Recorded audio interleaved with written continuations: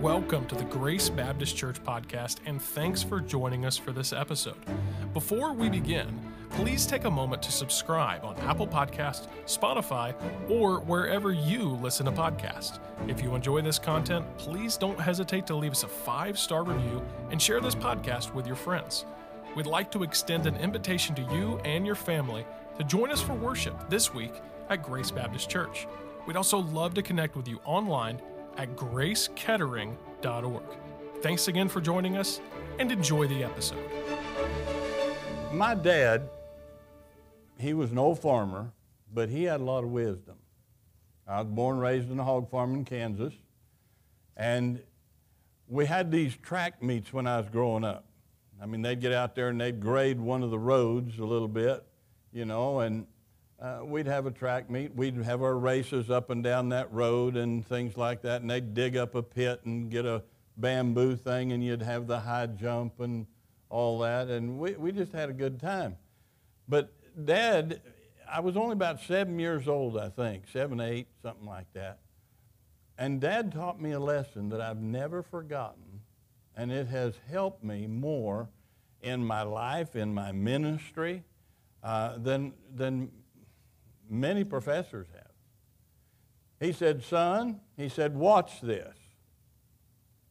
They was going to have like a 25-yard dash or something. Boom, the gun went off and the kids, they're running and everything. And I thought everything was cool. Dad says, you see why that boy lost? I said, why? Well, no, had no idea what he's talking about. He said he was running to the finish line. He said, because he was running to the finish line, before he got to the finish line, he started slowing down. And the other boy run right past him. Because he said the other boy was running past the finish line. I said, oh yeah? So I watched the next race, and sure enough, you watch some of these people, when they think they just about got the race, and they start kind of getting cocky and slowing down, and somebody will nose them out. They stop short. I was watching football the other day, and they got down to the football was right next to the goal line. And it's the fourth quarter, and it's a fourth down. All they got's this far. And they stopped short, and they lost the game. Maybe one of our teams around here, I don't know, the Browns messed it up today, but anyway. Stopping short. As I was having my devotions, I thought this thing through, and I'm going to try to, I hope this will be a blessing to you. I'm going to use some illustrations from the Word of God that shows what I'm talking about. And if you're like this, don't stop. We had a great meal tonight. We was having a good time of fellowship, and we was talking about the world situation. Everybody's down in the mouth about the world situation. And it's not good. But I believe better days are coming. I really do. I think we put some of these guys out of office and get some people in office, and Christians would get serious about the things of God, and we start getting out there and going soul winning and bringing people to Christ. I think God's going to change some things. We're not done yet. When you stop and think of how it was during the Bible, I mean, we think, oh boy, Jesus got to come soon. I mean, everything is just so bad. Wait a minute, how many of you are hiding in caves? How many of you the enemy has wrapped you up in goat skin and soaked her down, and then as it starts shrinking, it literally crushes you? We have no idea what persecution and problems really are. Now, we have problems, that's true. But we have plenty in the cupboard. You know, we're doing all right. We got heat in the winter. Now, your gas bill is going to go up, but it has before and will again. But many times we start looking at the situations and we stop short. God is trying to bless us. I believe when I was here last time, I talked about how pastors, what they're trying to do is they preach. And what I'm trying to do tonight is to lead you into the blessings of God. Now, they do that by many, many different ways, and they approach it different ways, but always trying to lead their congregation, their members, into the blessings of God. These little kids, I love watching them. They're so much fun. But their parents don't discipline because they hate them. They're trying to lead them into a position that God can bless them. And so tonight, as we look at this thing that I call stopping short, remember what my dad said. Don't run to the finish line. Run past it. You'll never stop short. In 2 Kings chapter 13, if you want to turn there. 2 Kings chapter 13. Now, how many of you remember what a bologna stick is? When I talk about a bologna stick. Some of us older folks, we understand. You go to the deli now and they have them, but they don't just sell them to you. Mom used to go to the grocery store and get the whole bologna stick. And it's about that big around, and you slice off the bologna, whether you're frying it or whether you're going to make sandwiches or whatever. And as boys, we were working on the farm, and we'd go in there, and we'd just cut off a big old slab, and we'd just eat it while we was out on the tractor. Well, you put the rest back in there for a later day. My sermons are like bologna sticks. We're just going to go to the time and we're just going to cut it off and put it back on the shelf. And I think there'll be enough, you'll get enough out of it tonight, and you can munch on it while you're on the way home or whatever. In 2 Kings chapter 13, in verse number 14, the Bible says, Now Elisha was fallen sick of his sickness, whereof he died.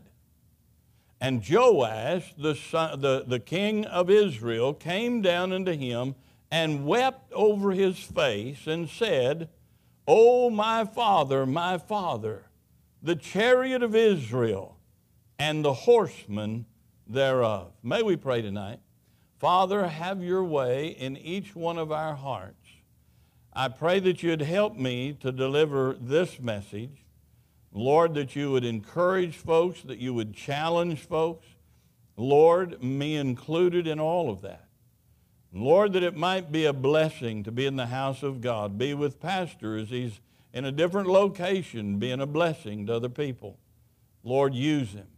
Lord, help us now as we study these words in Jesus' name, amen. So what we have here is Elisha is dying. He's basically pretty much on his deathbed, and Joash, the king, comes and he's grieving over this dying man of God. Now look in verse 15. And Elisha said unto him, Take bow and arrows. And he took unto him bow and arrows. And he said unto the king of Israel, Put thine hand upon the bow. And he put his hand upon it, and Elisha put his hands upon the king's hands. And he said, Open the window eastward, and he opened it, and Elisha said, Shoot. And he shot. And he said, The arrow of the Lord's deliverance, and the arrow of deliverance from Syria. For thou shalt smite the Syrians in Aphek till thou hast consumed them. Now, get the picture. Here's a man that's dying. He's a man of God, a prophet of God, and he tells the king, he says, Take your bow and your arrows, and he took them. He said, now shoot. And obviously he shot a couple arrows, and he explained, Elisha explains what it is and that these mean something, okay? The arrows that he shoots are illustrating something, and he tells them, or he tells the king, this is what this is illustrating. Talking about the victory that he's going to have over Syria, these people here. Now, he says, I want you to take up your arrows. Now, I'm dumb, but I ain't stupid. When he's used me shooting as an illustration, and now he takes me and says, I want you to pick up the arrows and I want you to strike the ground. Now, just common sense would tell you he's got something in mind. He's telling me to do something. He's illustrating something. And I'm going to kind of get into this thing because I like what I've heard already. This is talking about the deliverance. And so I'm aware that Elisha is positioning me. He's doing something, and he tells him to do something, so I need to really be in this thing. I need to be paying attention, and I need to do what he says.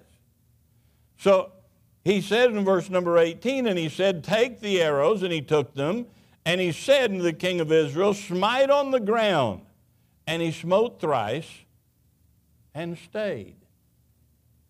And the man of God was wroth with him and said, thou shouldest have smitten 5 or 6 times.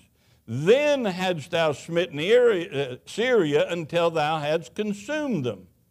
Whereas now thou shalt smite Syria but thrice. God's trying to deliver them. And he's not really either paying attention or he's not getting what Elisha's trying to do here. And so when he says strike the ground, he just takes the arrows and he hits them a couple times on the ground and he stops and like, okay, now what? And the man of God's upset with him. I think many times God's upset with us. Because God tells us to do something, not to hurt us, but to bless us, and many times we stop short. Just before God's going to open that window of heaven and bless us, and we stop short. We're just running to the line. We're not running past that finish line. We're not going beyond anything. This whole concept, we got to keep fighting. I hear people and they're just defeated. They're just giving up. Well, I ain't even going to vote. No good to vote. Well, just why don't you turn over and die? I'm telling you, we're not finished. If we were finished, Jesus would have come back. But we're looking to the finish line, but we need to live like we're going past that finish line. We are going to run until Jesus comes. Until you hear that trumpet of God, you keep on fighting. You keep on running. You keep on living. You have a positive attitude. You don't get down in the dumps. Listen, my hope isn't in the White House. My hope is in Jesus Christ. My hope is in the people of God. Jesus said, my plan is the church. I'm not going to quit on the church. I'm not going to quit on my pastor. I'm not going to quit on the folks in my church. We're a family. And families keep on going even when things get tough, when it's rough. Don't stop short. He just wasn't in this thing. His heart wasn't in it. And because his heart wasn't in it, he stopped short. And he missed the blessings that God was trying to bring him. Turn over to the book of Numbers, chapter 13. Numbers, chapter 13.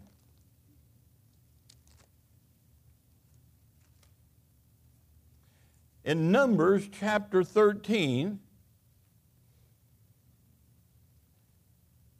in verse number 26. And they went and came to Moses and to Aaron and to all the congregation of the children of Israel unto the wilderness of Paran to Kadesh, and brought back word unto them and to all the congregation, and showed them the fruit of the land. All right, what's going on? God brings Israel out of bondage from Egypt, and he brings them up to the border of the promised land. He said, let's go in. Wait a minute, I'm not so sure this is a good idea. God said, all right, send out spies and see if it's not a land filled with milk and honey. They send spies, and if you follow through the whole story, they went to every part of Israel. They went from the bottom all the way to the top of Israel, almost up to Damascus, all the way from the ocean to the Jordan, to the Dead Sea, all around there. And they review some of this in their testimonies and things like this. So they come to this point, and it says, and they brought back word unto them and to all the congregation, and showed them the fruit of the land. How many of you like grapes? I like grapes. We had grapes when we was in Italy, had our own kind of a grape vineyard there in the yard, and boy, I mean, it was good. I didn't know how to work them, but my neighbor taught me, so we started producing some good grapes. But you know, those grapes is only about that big around. They're just kind of little bitty. The grapes that they brought back, they had to carry on a pole between two men, the cluster of grapes. Now, I've tried to imagine that, brother. Have you tried to imagine? How big was those grapes? I'm telling you, you could get a whole glass out of one. Just, boy, I mean, it fills your glass. They was huge. Now, they bring this back to Israel, carrying it on a pole between them because it was so big and heavy and full. And they bring, can you imagine walking into the children of Israel in the camp and they seeing that? Oh, my stars. Look at there. But watch this. In verse 27, and they told him and said, we came into the land whither thou sentest us, and surely, listen to their testimony, surely it floweth with milk and honey, and this is the fruit of it. It's exactly like God said, and this, we brought this back to prove that what God said about it was true. You hear people, they're talking in conversations, and they say, God's good. They'll say, boy, God can do this, and God can do that. And then they'll start looking at the world, and they're ready to give up. Just like those spies. Oh yeah, God, everything's the way God said, and we have the proof right here, but they're destroying our country. But the price is going to go up. But inflation. But COVID. But, listen, it is the way God said. He says in verse 38, nevertheless, that's a big long word for but. Nevertheless, the people be strong that dwell in the land, and the cities are walled and very great. And moreover, we saw the children of Anak there. Didn't God know that? God said, I want you to go into the land. I'm going to bless you. I've got a promised land waiting for you. It flows with milk and honey. I'm telling you, I'm going to take care of you. I'm going to provide for you. Everything's going to be okay. And they say, wait a minute, there's people there. And they're big ones. God knew that. We act like God didn't know this was going to happen in America. We act like God didn't know what was going to go on in the world. And we're sitting back saying, boy, I don't know how we're going to, what's God going to do? I mean, and I watch Christians and they're scared of their shadow. Many of them don't even come back to church. They're still watching on the video things. Living in fear. God says, I'm not the author of fear. I'm not the author of confusion. Boy, look at the country. Verse 29. He said, the Amalekites dwell in the land of the south, and the Hittites, and the Jebusites, and the Amorites, they dwell in the mountains. And the Canaanites, they dwell by the sea and by the coast of Jordan. They've been all over and they found all these different people and they said, whoa, we can't go in there. Well, did you think you was going to a place that didn't have people? Did you think that you were going to a country and there wasn't going to be any problems? God had taken care of them down there in Israel or down in the wilderness all this time, bringing them out of Egypt. Good night, He parted the Red Sea. If He can do that, can't He take care of this little old giant? Man, He's fed us with manna. We have no idea. It's just there. And cannot God take care of us now in COVID? Well, He didn't say that, but that's kind of the way it's running.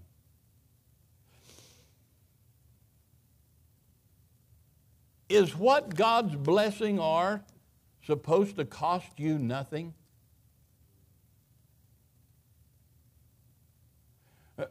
The people that founded America, it cost them. The people that fought in the Revolutionary War, it cost them. The people that fought in the Civil War, it cost them hundreds and thousands dead on the field. To keep this country safe down through the years, it has cost people. 2 veterans every day commit suicide. Why? Because it costs to fight a war. I fought in Vietnam and they played mind games and many of them.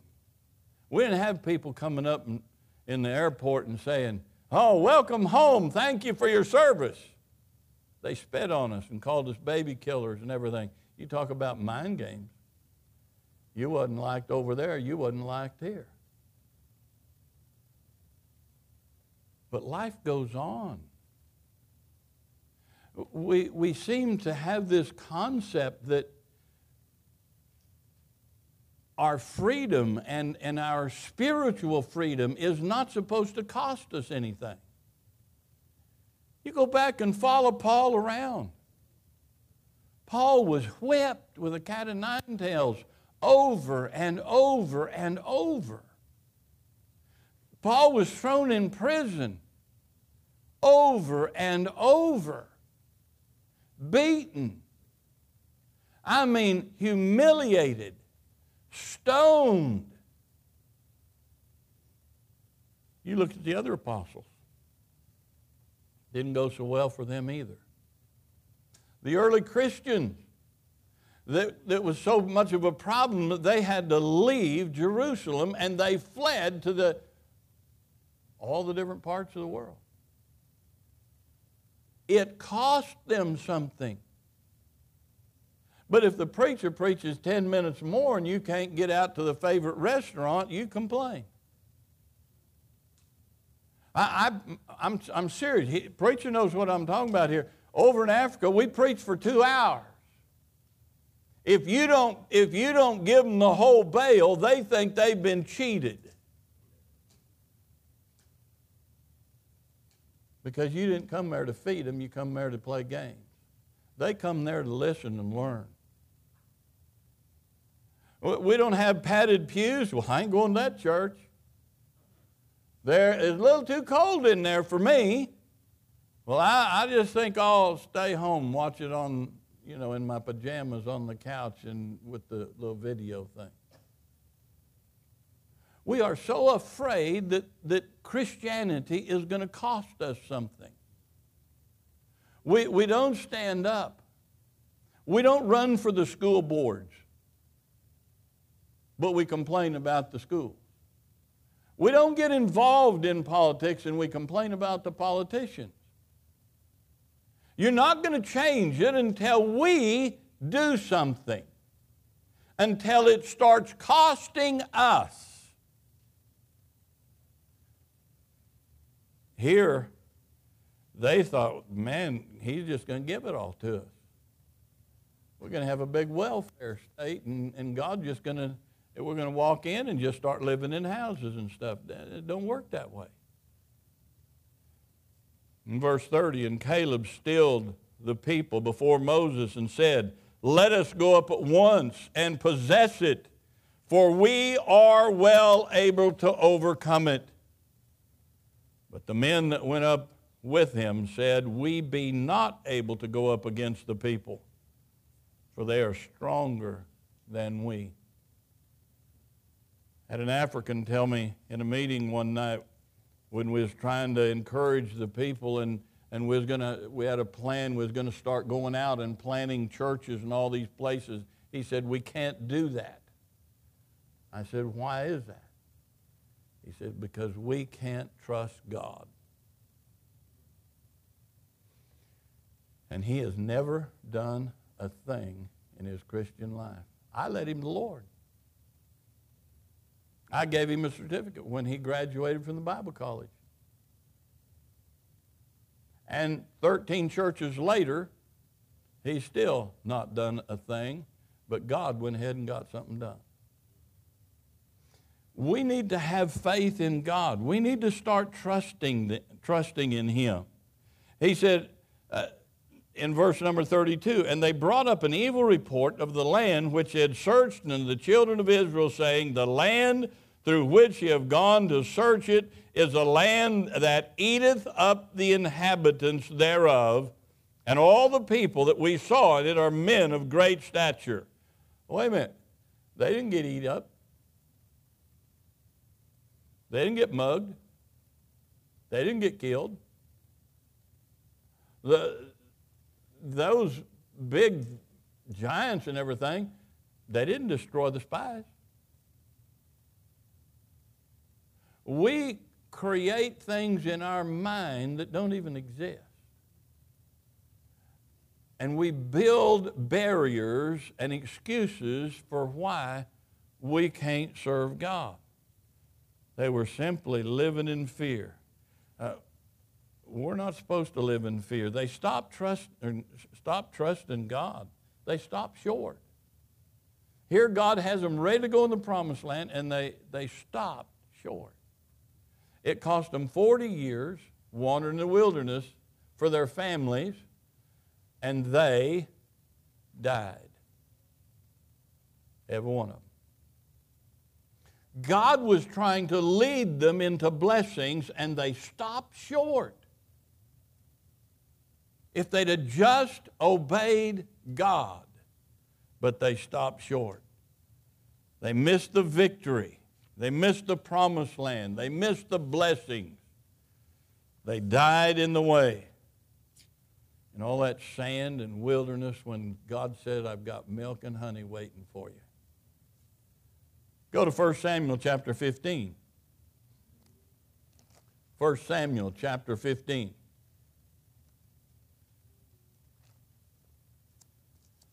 1 Samuel chapter 15, look in verse number 3. Talk about Saul, King Saul.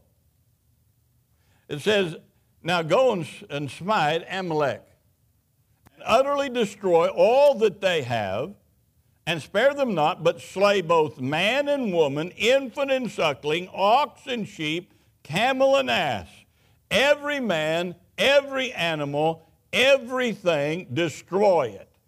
Verse 10, then came the word of the Lord unto Samuel, saying, it repenteth me that I have set up Saul to be king. For he is turned back from following me, and hath not performed my commandments. And it grieved Samuel, and he cried unto the Lord all night. I wish you knew how many times a pastor lays awake at night and literally weeps for people in his congregation, trying to help them, trying to lead them to a blessing, and yet that there's a barrier, yet there's a rebellious spirit, that an unteachable spirit, that attitude that, and he weeps and cries and tries, God, help me, give me direction here so I can help them. And when Samuel arose early to meet Saul in the morning, it was told Samuel, saying, Saul came to Carmel, and behold, he set him up a place, and has gone about and passed on and gone down to Gilgal. And Samuel came to Saul, and Saul said unto him, Blessed be thou of the Lord, I have performed the commandment of God. And if you go to church after church after church, I'm not talking about the Catholic Church, I'm not talking about the Mormon Tabernacle, I'm talking about independent, fundamental, Bible-believing Baptist churches. And you ask them, have you been doing what the Lord wants you to do? And I'd almost guarantee you that almost all of them would say, well, yeah. Understand, he just called God a liar. Because God had told Samuel, he has not followed me. He's turned back from following me and had not performed my commandments. But Saul says, no, I have performed the commandment of the Lord. Now ask yourself, have you obeyed the commandment of the Lord? Have you obeyed the commandment of the Lord? That's all he asks of us. Verse 14, and Samuel said, What meaneth then this bleating of the sheep in mine ears, and the lowing of the oxen which I hear? Samuel says, the proof is right here, Saul. You stopped short of obedience. Why? Because God said, destroy everything. Verse 15, and Saul said, well, they have brought them from the Amalekites, for the people spared the best of the sheep and the oxen to sacrifice unto the Lord thy God, and the rest we have utterly destroyed. You notice when he's talking about them, he says they did all this, but we have utterly destroyed the rest. He cannot see his own disobedience. He refuses to see it. He said in verse 16, Then Samuel said unto Saul, Stay, and I'll tell thee what the Lord hath said unto me this night. And he said unto him, Say on. And Samuel said, When thou wast little in thine own sight, wast thou not made the head of the tribes of Israel? And the Lord anointed thee king over Israel. Where'd you come from, Saul? You were nothing. You was out there chasing donkeys, mules, trying to find them. Where are they at? You're nothing more than a servant. And God made you king. Where'd you come from? I remember being raised on that hog farm. I remember being lost. I remember being an old drunk in the Navy with absolutely no hope whatsoever. And by God's grace, he saved my wretched soul. Where'd you come from, Saul? We're all going to hell without Christ. But God, by his mercy, saved us. In verse 18, he says, And the Lord sent thee on a journey and said, Go and utterly destroy the sinners, the Amalekites, and fight against them until they be consumed. Saul, did you obey the Lord? God also says, Go ye into all the world and preach the gospel to every creature. How we doing? You get your pocket full of tracts this week and go out and try to bring somebody to Christ? Or was bringing someone, leading somebody to Christ, going, as God says, was that even in your program at all? See, we say we're obedient, but when it comes right back to it, God takes fourth or fifth place. And we're not as obedient as we want people to think we are. Just because, look, I'm retired, supposedly. I'm preaching more and doing more stuff. We go back to Uganda in 15th of December. I'm going to spend a couple months over there. Look, we may be retired, but we're not dead. We still have a life. We still have a phone that we can call people and tell them about Jesus. We still have tracts. We still have the post office. Slow or fast makes no difference. The mail's still going to get there. And send tracts to people. Send letters to them. Tell them about Jesus. We had a reunion, and I haven't been to a reunion one time since I left high school over 50 years ago. But this time I wrote out my entire testimony, and they sent it to every one of those kids, which are now old as I am. But every one of them heard my testimony, how I came to Christ. Got several comments. Listen, we're not as obedient as we want or want to think we are. He said, go and utterly destroy them. In verse 19, wherefore then didst thou not obey the voice of the Lord, but didst fly upon the spoil and didst evil in the sight of the Lord? When we do not obey, we are doing evil. We are disregarding His word. We're nullifying His word. It's all about us. It's all about self. And God is not necessarily even in our thought process. Notice he goes on. Wherefore did thou not obey? And they fly on the spoil and didst evil. Look, Saul was in charge. Gentlemen, you are in charge of your family. You're in charge of what you do and the schedules and whether you're faithful in church and whether you go soul winning, things like that. Saul may have said, well, they brought the sheep. Well, yeah, but you're the ones in charge. As Biden says, the buck stops here, I hope. That's where it ought to stop. And Saul, you messed up. Saul said unto Samuel, yea, I have obeyed the voice of the Lord, and have gone the way of the Lord, which the Lord sent me, and have brought Agag, the king of Amalek, and have utterly destroyed the Amalekites. No. You brought the king. God didn't say bring the king. God said kill every man, every woman. Why did he bring the king? Why did he bring the king? Because the pride of a conquering king, they would always try to capture the other king, cut his toes and his thumbs off to where he couldn't function, and have him eat at his table the rest of his living life as a pride factor. I am the victor. I have squashed you. And every day it was a daily reminder that he was the big dog and these guys were defeated. And that's what Saul was doing here. That's why the only one he brought back was the king. And he called God a liar again. No, Samuel, I have obeyed the Lord. No, you're guilty. The proof, just like those grapes that they had was the proof, Agag was the proof of his disobedience. Saul reinterpreted God's word. He changed it to match what he was wanting to do and what he was wanting to say. That's what politicians do.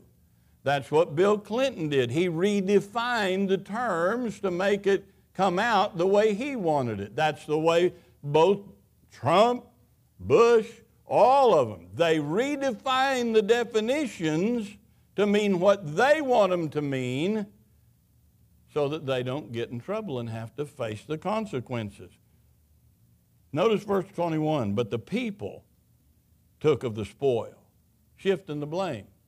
I'm not the one at fault. It may be my wife, or it may be my children, or it may be my boss, or what. No. You're the one leading.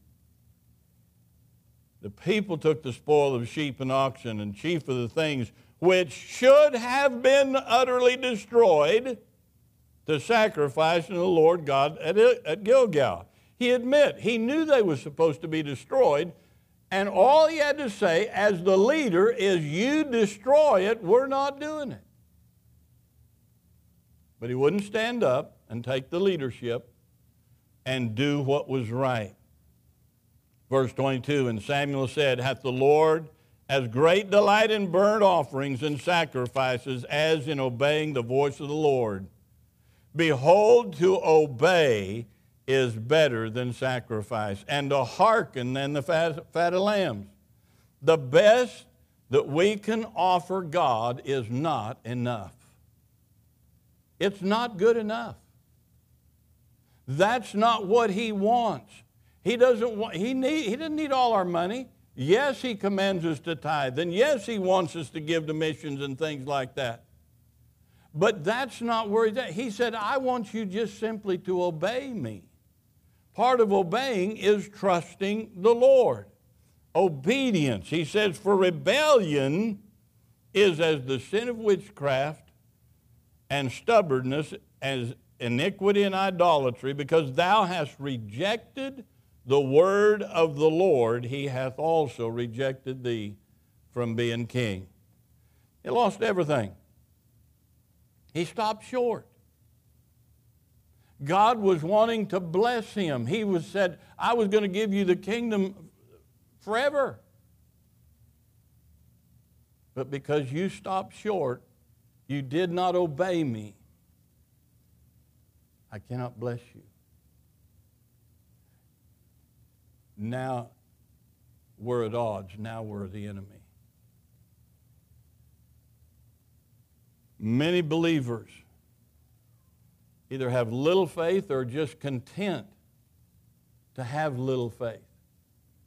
We're content to know salvation, yes, but to find out the deeper things of God, how we can become better soul winners, how we can serve God in a better way, how we can get involved in the fight, well, leave that to somebody else. No, as long as we're on this earth, as long as we're breathing breath, we should be doing something, serving the Lord. I got pictures of some of our folks that had been on COVID and stuff, and all the way through in the hospital on respirators, everything, they're witnessing to the nurses. They're witnessing to the doctors. As long as we have breath, no matter what the circumstances, we must be sharing Jesus Christ. We're so content with our daily walk and our life thinking that we've obeyed God, but if we're going to really be honest with ourselves, we could do more. We could. We could be more faithful. We could be more involved. But we have to make that decision personally.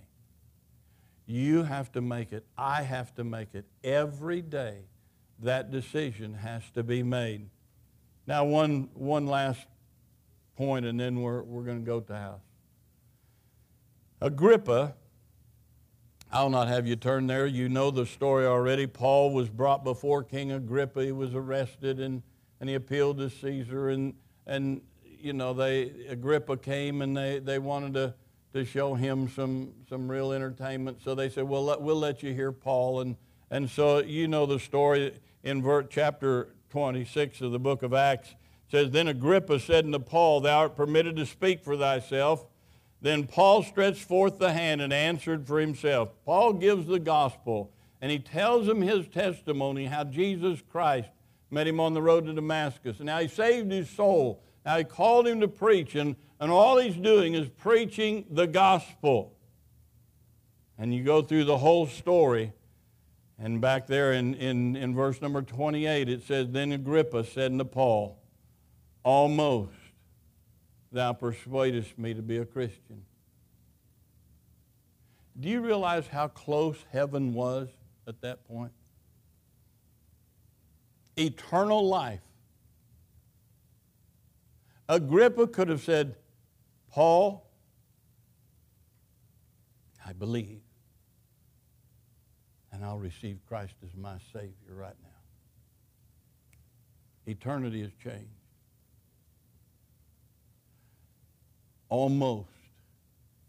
There is no record of Agrippa ever coming to Christ. He stopped short. There are people all through independent Baptist churches that come to church Sunday morning, Sunday night, Wednesday night, and many times years later you find that somebody gets saved. Many of the choice students that come to, we was talking about Bible college earlier, and many of the students that come out of independent Baptist churches come to our school. Many of them. I've led some of them to Christ myself. We play a good game. We put on the game face and we go through the motions and everything.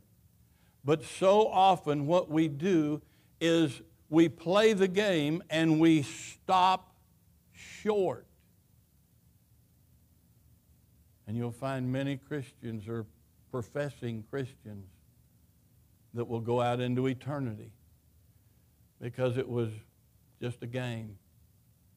It was just a religion.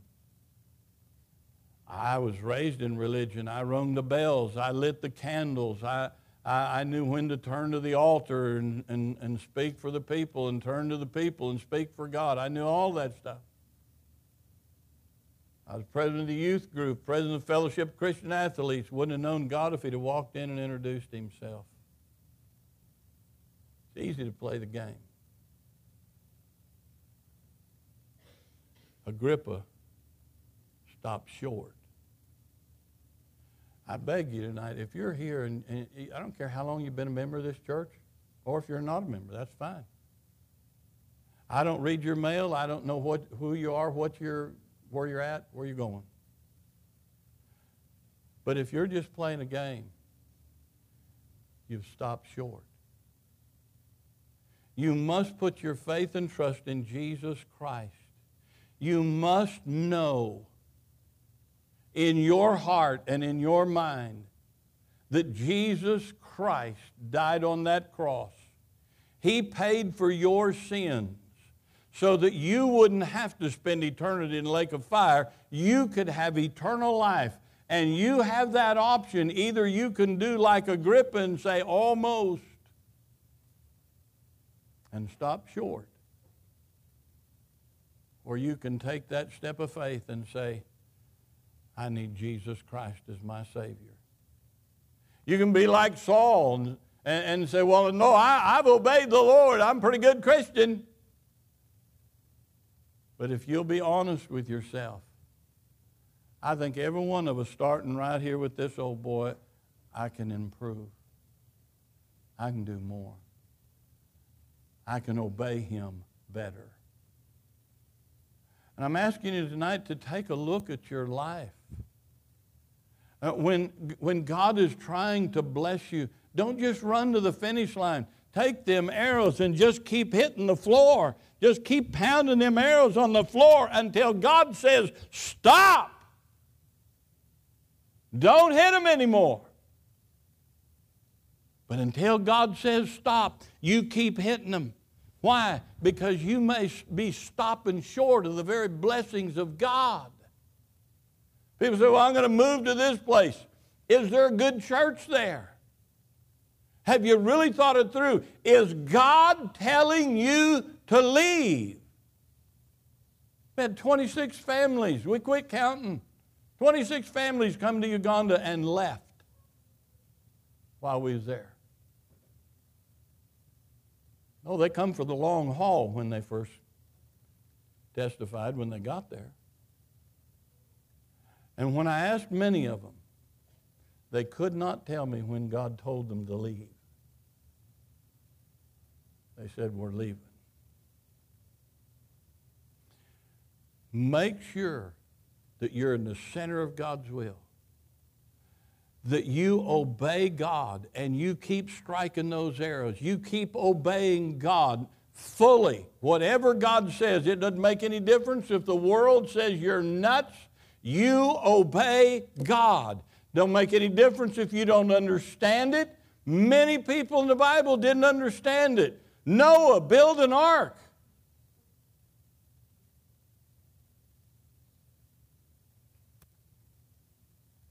It's going to rain.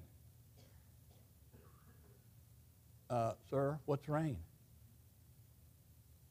They didn't understand all these things. Keep striking that ground. Get full victory in your personal life, in your family life, in your church life. Don't give up. Don't stop. Obey the Lord. Don't stop short. Don't stop short on America. I'm telling you, I believe better days are coming. Oh, there are going to be some rough days, yeah. But there was for all the Christians in the Bible. But better days did come, and you and I got the gospel. Let's make better days for somebody else. Let's get involved in all the different things that's going on in this church. Young, old, I don't care what you are. Get involved in the ministries of the church until God takes us home. Father, Lord, many of these folks have served you for many years, and I appreciate that. And some have only maybe been saved for a short time. Lord, help us not to stop short. Help us to be like Israel or to not be like Israel. And when you say to go, they stop short. And they could have been living in the promised land with your blessing. Help us to learn to trust you. Help us to learn to obey you. That you might be first and foremost in our thoughts. That we might see people come to Jesus Christ in our families, in our community. And we might see this church grow and be that lighthouse that you want it to be in this community. Bless each one of them tonight. Help us to make right decisions. In His name we pray. Amen. Would you stand to your feet just quickly? We're not going to have a long invitation. This wasn't that type of a message. But God may have spoken to your heart and you say, I need to make some changes. I need to really start trusting you. I need to fully obey you, not just partially obey you, fully obey you. You may say, to be honest, I'm not even a Christian. And I don't want to stop short and go to hell. I want to be saved. You might want to just step out of your place and come. Whatever it is, you come as we sing. Thanks for joining us for this episode, and please take a moment to subscribe on Apple Podcasts, Spotify, or wherever you listen to podcasts. If you enjoy this content, please don't hesitate to leave us a 5-star review and share this podcast with your friends. We'd like to extend an invitation to you and your family to join us for worship this week at Grace Baptist Church. We'd also love to connect with you online at gracekettering.org. Thanks again for checking out this episode. I look forward to having you join us again right here on the Grace Baptist Church podcast.